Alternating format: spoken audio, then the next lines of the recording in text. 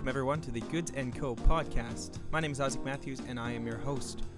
Here on the podcast, we share the stories of local businesses and artists in the Northwestern Ontario region of Canada, proudly supporting ventures owned by members of the LGBTQ, BIPOC, and women-led communities. Today's episode is brought to you by the new Woodside Bar, located in the Goods & Co. Market, downtown Thunder Bay, bringing you crafted cocktails and a curated wine and beer menu to suit all taste buds. Follow along on Instagram at the Woodside Bar. That again is at the Woodside Bar.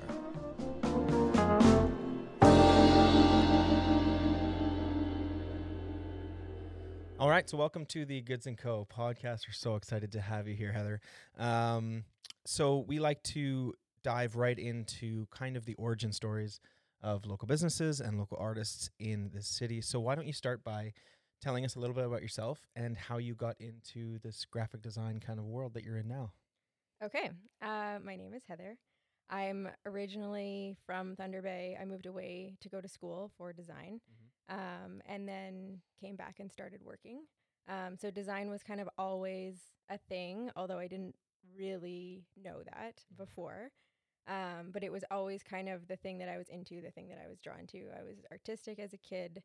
I used to put on Disney movies and pause them and then set up like the whole animator's desk and count out the book pages, number the pages, figure out like where I was going to put the text. Wow. Never finished a project, but like always went full force on the planning. As a kid, yeah. And then I just thought that's what I was going to do when I was older, because that's the only artistic job that I knew of. And when I was maybe about 10 or so, went to Disney World, went for a tour of the animator's studio, and saw all the people working and thought, like, this looks horrible. Oh, really? Like, this looks so boring. What am I going to do? And just thought, like, I was going to amount to nothing because I just didn't know what else I could possibly do that would be creative or artistic. And then sometime in high school, had a friend who was older who was preparing for her portfolio review for OCAD. And seeing her portfolio, like everything clicked that this was something that was like you could take in school. It was a profession, all of that stuff, that graphic design existed. And that was kind of that. So then I was kind of on the path of how do I do this too? Yeah, that's awesome. So I did go to design school, which I know is not the path for everyone, but it was a good path for me. I think you definitely can be self-taught. Yeah. But going to school was great. And then I worked at an agency in Winnipeg for a number of years on some really big clients like Winnipeg Blue Bombers and Casinos of Winnipeg and that type of thing. And then just really wanted to move home. So came back to Thunder Bay, as people do after they've been away for too long. And worked at an agency here, which was great for about 10 years or so. And then after having kids, just kind of shifted to this new thing. Right. And how long have you been your own entity now? About 3 years, I believe. Okay. Yeah. Yeah, nice. That's awesome. It's great that you found a place to use that skill and that love of art that you had. I know a lot of people who, especially in the arts, they never know if there's an actual career out there available for you.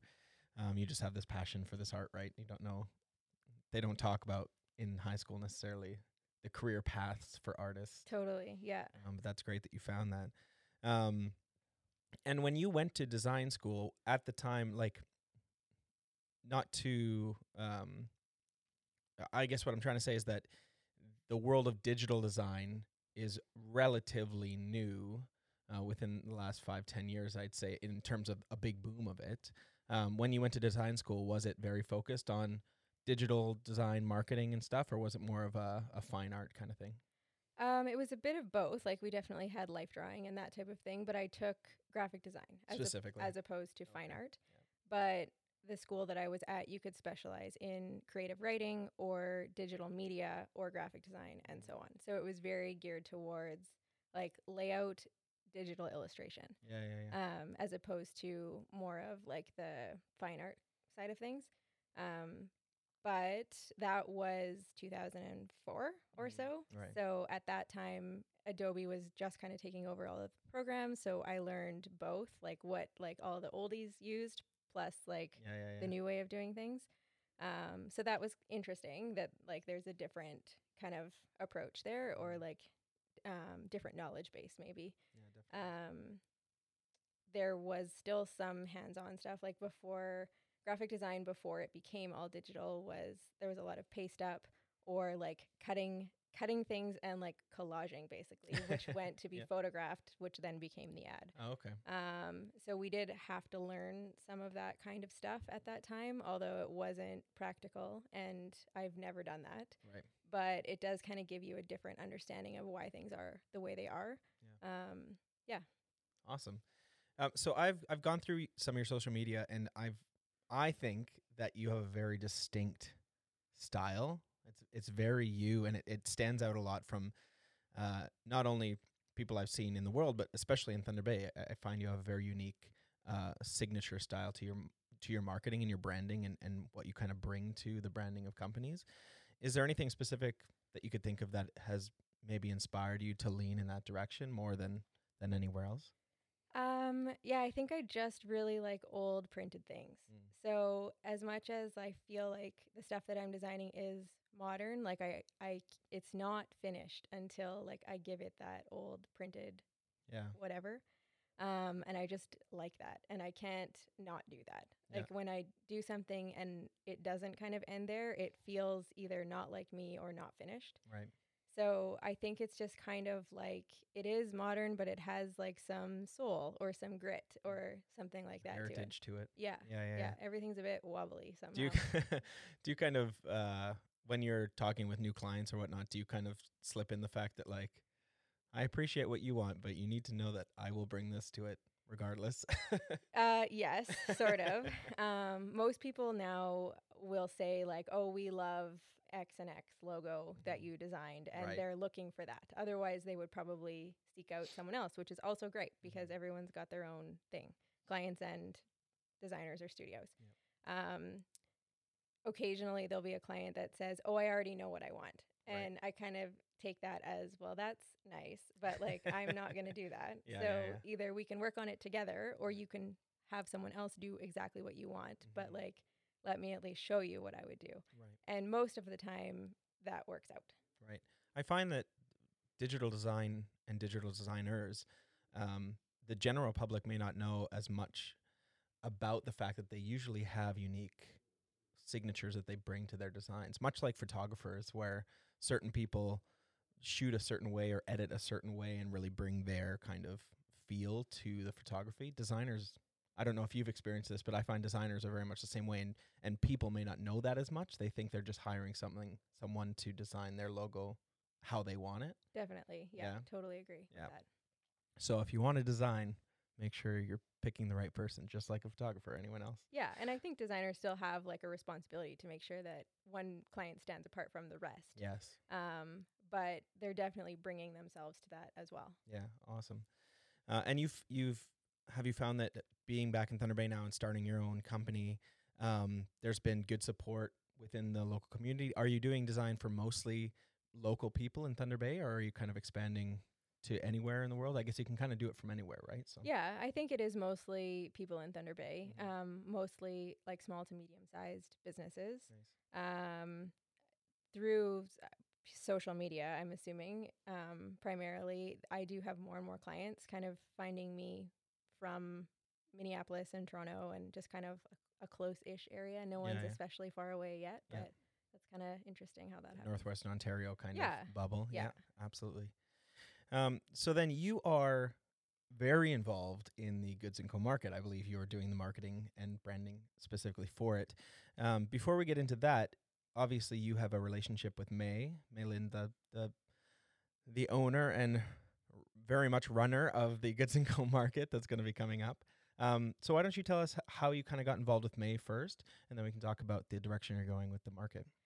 I got involved with May through Craft Revival. So I started out as a participant of Craft Revival.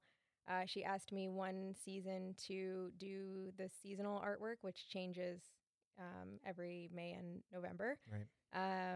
And then it just kind of, she had sucked me in, and there was no leaving at that point. So generally, she has that effect on people. She does. the seasonal artwork happens, and then the next season comes and there's a new person. But she kind of just said, like, you're here now. Right. And there was no leaving. So that's how that happened. And how long ago was that? 3 years ago. Yeah. 3 years ago, maybe. So then you've been working with her on designs for Craft Revival since then. Yeah. So we still try to switch up who the seasonal person is, so that we can kind of make sure that we're profiling other artists and that type of thing for the main kind of artwork that's the centerpiece of that season for Craft Revival, spring or fall. But there still is the Craft Revival brand.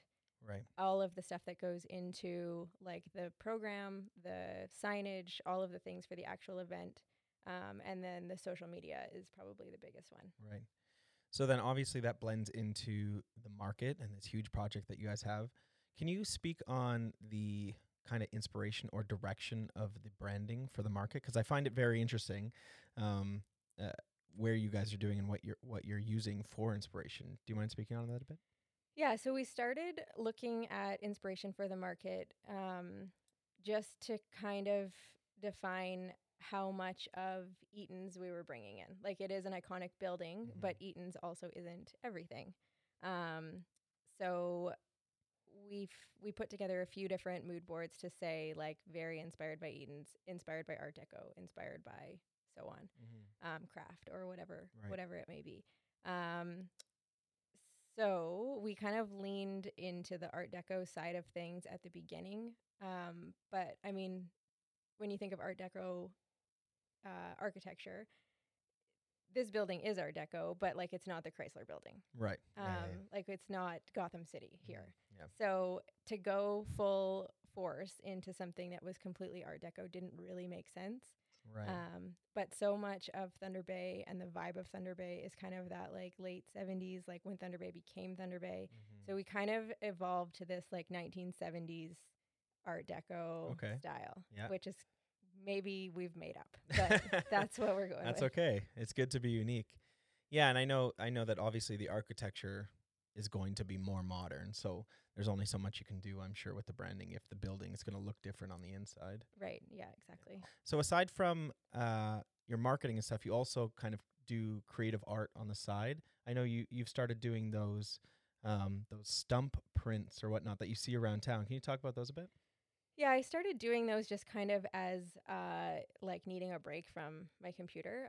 I took printmaking also in school, so cool. Printmaking and like lino cut or using a press or working with ink has kind of always been a thing too since school, and I just needed to do something different for a weekend. Right. I live semi-rural, and hydro had been clearing power lines, so all up and down the roads near my house there were stacks and stacks of stumps. And at first I thought, like, these are going to get snapped up instantly, and then a couple of weeks later everyone's stumps were like starting to get rained on and whatever. So I scoped out a few and started experimenting. I think didn't really know how to go about that in the first place, because everything I was doing just kind of looked like a black blob in the shape of a stump. But through some trial and error got to the point that it was actually a stump. Nice. So all of the tree prints and that kind of side of things is just kind of a nice way to participate in Craft Revival, but definitely like the branding and working with small businesses is like the meat of the primary. Yeah, pulp and paper. This last year obviously has been crazy for everyone. How has that been, not only for you? You mentioned that you are a mother as well. You have a family. How has this whole year been for you, your new company, your new family, being a woman in business? Can you speak on what it's been like to run this company, especially over the last year? Yeah. Last March, I had a number of things I tried to book projects into the future and whatever else, schedule myself. And I had a set amount of things to take me through March and April. And all of a sudden, kind of March break came, school was shut down. People started to really like panic to wait to see what was coming for us. Last year, yeah. And had a couple big cancellations just within all the same few days. Like, it seemed like everything happened in those first like 4 days or so.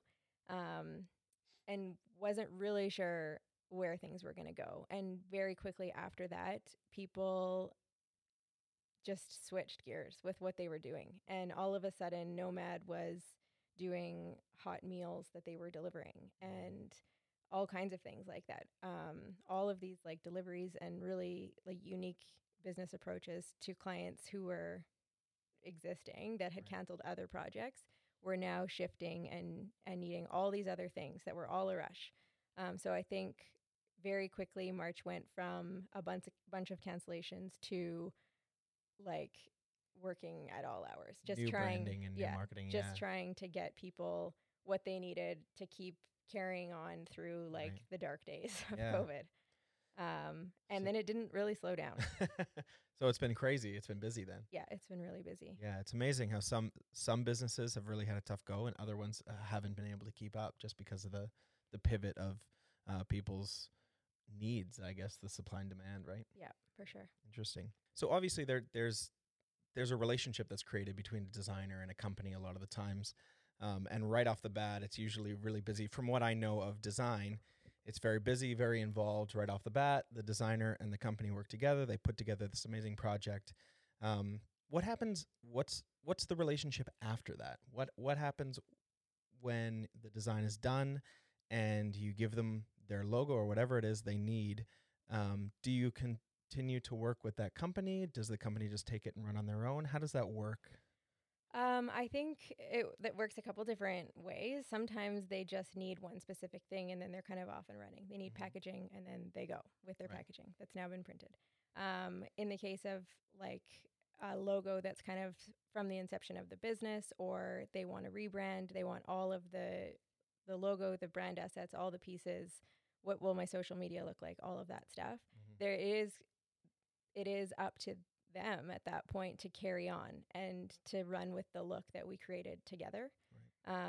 So I think that there is sometimes like this idea that like, oh, I'll hire a designer and then I'll sit back and watch my brand become a booming success. And I think that like you have to put in as much as you want to get out. It's not like the design will help you get there, but it's not going to be the be all end all, especially for all of these small businesses. So there are some people that are doing a really great job of kind of taking it and running with it. Like North Star Silver is one who's done like a fantastic job of taking what we started together and just like pushing it all the way through. Awesome. Canada West Maple as well, Heron House, Roots to Harvest, like so many just like take everything that I can give them and like maximize it. Awesome. And I think to hire a designer, any designer, not just me, and do all of those steps and go through all of that process to end at your brand and then say, well, thanks. Yeah, and post it on Instagram once and then continue taking photos that don't match everything and whatever is just going to undo all of the work that was done. One step forward, two steps back kind of situation. Yeah, it's definitely a mutual effort that you have to continue on the other side. Interesting. And we'll leave links to all of those companies so you can check out how they're using their branding and whatnot. Mostly people are using Instagram as a good way of marketing, websites and whatnot as well you're involved in? Yes. I will create artwork for websites, but I don't build websites. Oh, okay. Yep. That's good to know.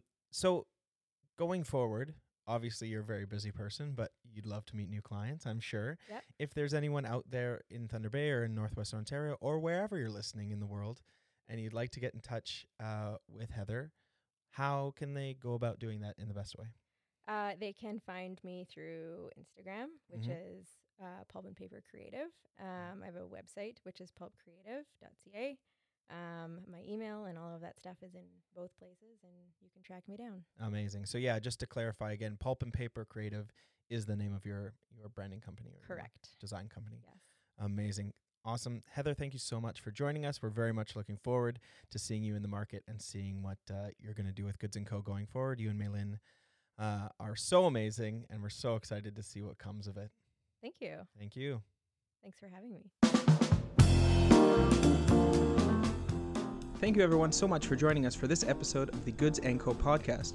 We have several local entrepreneurs lined up for this season of the Goods & Co. podcast, so make sure to subscribe and be notified when new episodes are released. Once again, this episode was brought to you by the new Woodside Bar opening this fall inside the Goods & Co. Market downtown Thunder Bay, serving up curated cocktails, delicious wines, and craft beers. Follow along on Instagram at The Woodside Bar. That handle again is at The Woodside Bar.